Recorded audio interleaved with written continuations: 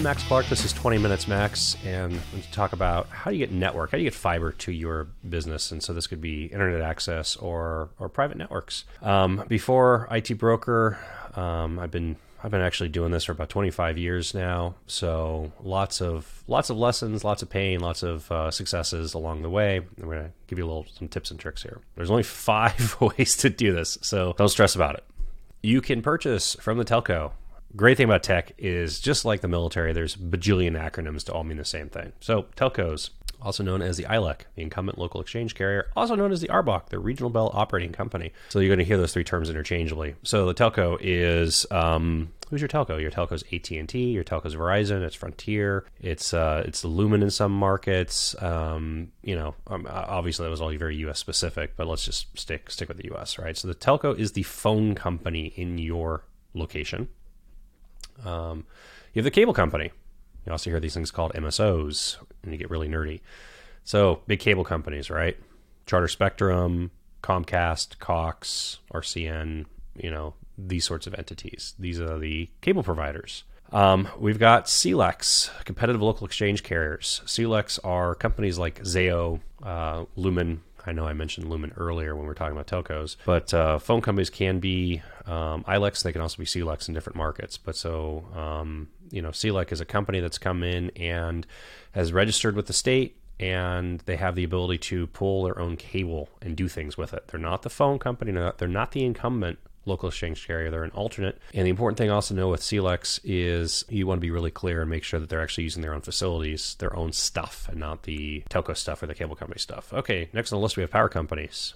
Power companies sell fiber. Bet you didn't know that. If you did, kudos to you. Pat yourself on the back. Some power companies are excellent at selling fiber, and some power companies are absolutely terrible at selling fiber. Some power companies will make it very easy for you to connect between different power, different facilities. Some will make you be HQ'd within their territory. Some want you to turn enough power to the building before they'll actually bring fiber into it. I mean, there's lots of little things with this one. Power company fiber is usually not an internet access play. It's going to be more of a point-to-point or point-to-multi-point, service kind of play. Last one's wireless. So wireless, initial connotation would be like cell phone wireless. I'm not saying cell phone wireless here. I'm actually talking about fixed wireless or point-to-point wireless. So these are, dishes on the rooftop, or instead of space, pointed at space. This isn't. I'm not talking about Starlink, although Starlink fits here. I'm talking about, you see these dishes pointing at each building, and providing network across those links. Now, fun little trivia thing about wireless, people don't actually understand here a lot of the times, is like everything, you can do it really cheaply and you can get the ghetto wireless. Don't do that. When you get into licensed frequency fixed wireless circuits, they are extremely stable. When you use a proper installer and link loss planning, they're extremely resilient to weather and atmospheric interference because they're actually sized appropriately based on the actual power output, right, for your rain fade. And they're faster. Wireless is faster than fiber. Now, this was discovered if you're in any sort of financial or commodities trading, stock or commodities trading. This was discovered a few years ago. And now rooftop in some markets like Chicago and New York has gotten really expensive because the value of wireless links is so high. There's dedicated networks running from Chicago to New York for trading. There's dedicated networks in London to Germany for trading. Same thing. So you can have fixed wireless in your market. Also, a nice thing about fixed wireless is all you have to do is has to have line of sight. So if you're from your rooftop, they can see a tower that has their dishes on it. It's a very fast install. It's not very complicated. So we do like wireless. Telco, cable, CLEC power company. Cable company CLEC are going to come into the building's MPO, the minimum point of entry. This is usually on the ground floor or the basement of the building. There is some room that is the MPO. It's got plywood up on the walls. It's got a conduit usually that runs out to the street, and those 3 services are going to come into that MPO. Now, if you're in a freestanding building, it's ground floor, there's no basement, you could have an aerial run. So an aerial run would be just a cable running from the telephone pole, from the wire through the air into what's called a weatherhead, which is the way that actually comes into your building. So aerial's also a really good option if you don't want to trench and put conduit in. If you can do an aerial run, ask them. Power company's going to come in through the power vault of the building. Wireless comes to the rooftop and then comes down the risers from the roof. Redundancy and common mistakes. Okay, again, there's only a few ways of doing this, so don't stress out. It's really straightforward. The thing that you want when you're actually talking about redundancy, the easiest way to do this is just to mix the access path. And this is what I was saying earlier. Buying service from a telco plus a cable company. You've now mixed the access path into the building. Telcos and cable companies use different infrastructure. They connect to your building differently. They come in through different ways. You have generated a huge amount of redundancy just by using the telco cable company. Another way of using it is to use some sort of wired and wireless. So if you go telco plus fixed wireless or cable plus fixed wireless, that's generated a huge amount of redundancy because, now you're talking about there's no wires coming to the building. So you don't have to deal with cars hitting telephone poles, for instance, and taking out service because you have a wireless backup. Wireless is a phenomenal backup. You can do this by doing circuit type. So it would be another common example of this. So dedicated fiber versus broadband. So surprisingly, if your only option practically is the cable company, you could get fiber from the cable company, and you could also get a cable modem broadband from the cable company. And doing those two things could actually get you a lot of redundancy. It's a little unintuitive, but those networks run separately for a good portion of that last mile to your building. Those networks are not running the same infrastructure. Now, there is a point where they converge, and that convergence point becomes a critical point for you. But, looking at how a cable modem comes into your building, maybe that's an area on the north side and you've got fiber coming in from the south side. You can end up with a lot of redundancy, by the way, using the cable company with fiber and broadband. Not the same case with telcos if you're talking about, doing a dedicated fiber versus a fiber to the premise type of solution.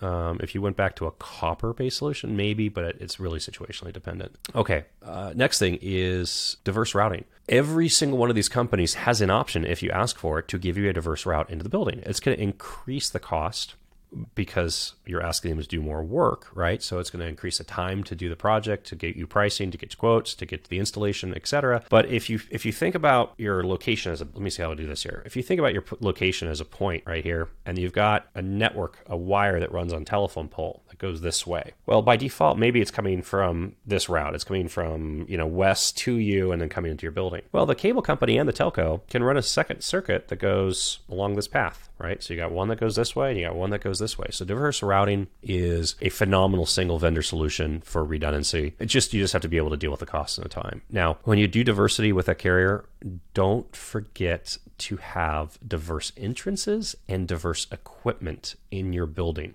You have to specify this. I'm going to stress this again. You have to specify that you want a diverse network path, you want diverse entrances, and you want diverse equipment. If you don't specify those up front, you end up with diverse paths, but not diverse entrances and not diverse equipment. So if the equipment fails, you go down. Or if the entrance facility fails, you go down. And the whole diversity is all for naught. Going back to this earlier thing here, come back here, right? Telco, Cableco, CLECs. Now, CLECs and also resellers or aggregators will sell you diversity, and this is something that I'm going to point out here because I've seen this happen so many times, and so many people get burned thinking they did a good job for their business and buying redundancy and not having any redundancy for their business. And why is that? Well, it's because the carrier is going to default to the easiest thing possible.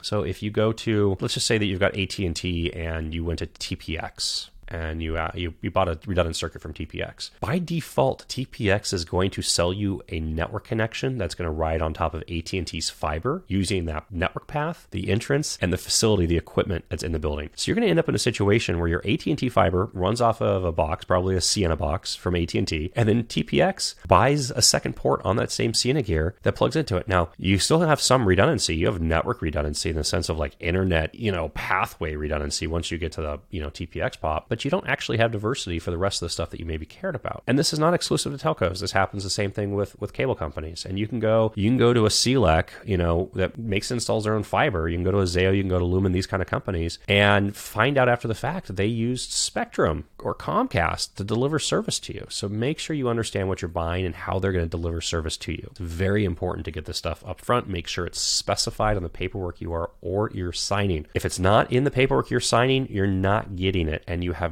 no expectation or right or ability to fix it after the fact because they're going to deliver it to you. You're going to say, hey, this isn't redundant. I ordered redundancy. They're going to say, no, you ordered, Gigi circuit from us. We delivered a Gigi circuit to you. This is what you get. Oh, you want something else? That's going to be a whole thing. So check it before you sign. Check before you sign. Check before you sign. Now, I'm going to give you a tale of two buildings. Now, this is one of those things. Also, check before you sign is before you sign a lease at a building. And sometimes, the people that manage facilities and IT find out about leases signed after the fact. There's nothing we can do about it. Try to make friends with the people signing leases in your building and stress this to them to leave you into the loop that you are a trusted partner for them, that you're going to make their life easier, that you're going to get them the building turned up faster as a result of it, and you're going to also save a big mistake. So here's a tale of two buildings. I used two addresses on Sunset Boulevard in Hollywood. I didn't use the actual, the source of the story. I'm going to leave them nameless, but I'm going to show you two buildings. So here's 8604 Sunset Boulevard in Hollywood. And if you notice here, in our tool, we're showing, what telco, we're showing what cable companies. So this one's AT&T and Spectrum.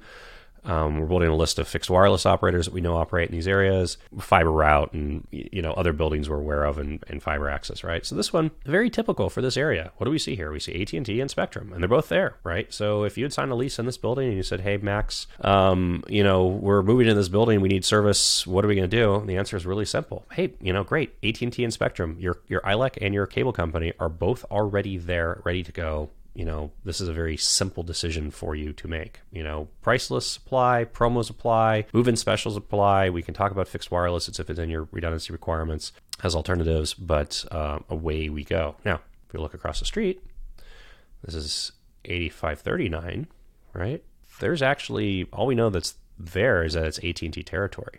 They're not on net. There's no fiber in this building. There's no cable currently in this building. Fixed wireless, depending on how this building actually is, if it's too short and the building next to it's too tall, maybe fixed wireless is or is not an option.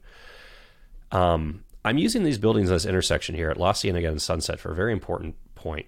And I had a client many, many years ago, and they had the misfortune of signing a lease in one of the buildings on the north side of Sunset in the La Cienega area. And if you don't know Sunset and La Cienega, it is these are two very busy streets. La Cienega is a multi-lane highway, and Sunset Boulevard here is a multi-lane highway. And what happened with this client is they signed in a really pretty building, a really nice building on the north side of the street, and it did not have fiber, and it did not have service. And they were a media entertainment company, I'll say that. So they needed fast access to internet. If they were on the south side of the street, no problem. The fiber routes ran on the south side of the street. They were in vaults running along the south side of the street. So even if the fiber wasn't currently in the building, it was a relatively easy install on the south side of the street. The north side of the street, not so much. The north side of the street required Sunset to be closed at night in order to trench and put conduit across the street into the north side of the street to build a vault and then entrance into the building. Now, I don't know if you've had the pleasure of dealing with permitting and construction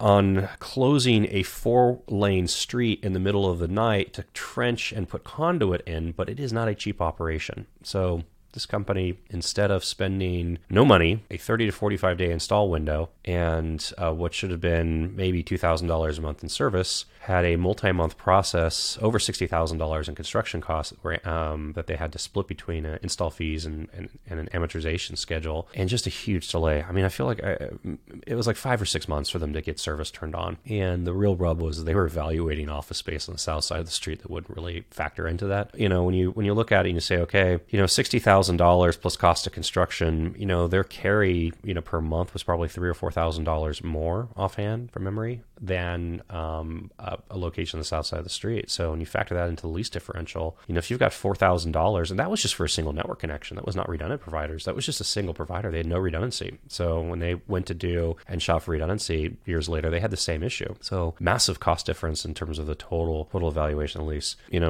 This is easy for us to do. Check before you sign. Like this thing is, hey, Max, we're thinking about moving into this building, or we've got 5 buildings that we're looking at. This is the information you want from your team that's doing this work for you, or it's evaluating buildings. Is, hey, we're looking at 5 buildings. We're considering 5 buildings. And if you're considering 5 buildings and you give us those addresses, we're going to come back and we're going to say, easy, not so easy. There is nothing there. It is barren wasteland of network capacity. Don't sign this building. Don't do this one. Pick one of these 3, make your life really easy. And if you give that back to the team, doing your real estate, and they have that information, they understand that there's a big difference for operations of like, oh, we can sign this lease, but it's going to take us 6 months plus a ton of money. Either they can put that into their plans and know that we need an allowance for time for network to be brought in before we can start operations. They can factor that into their TI.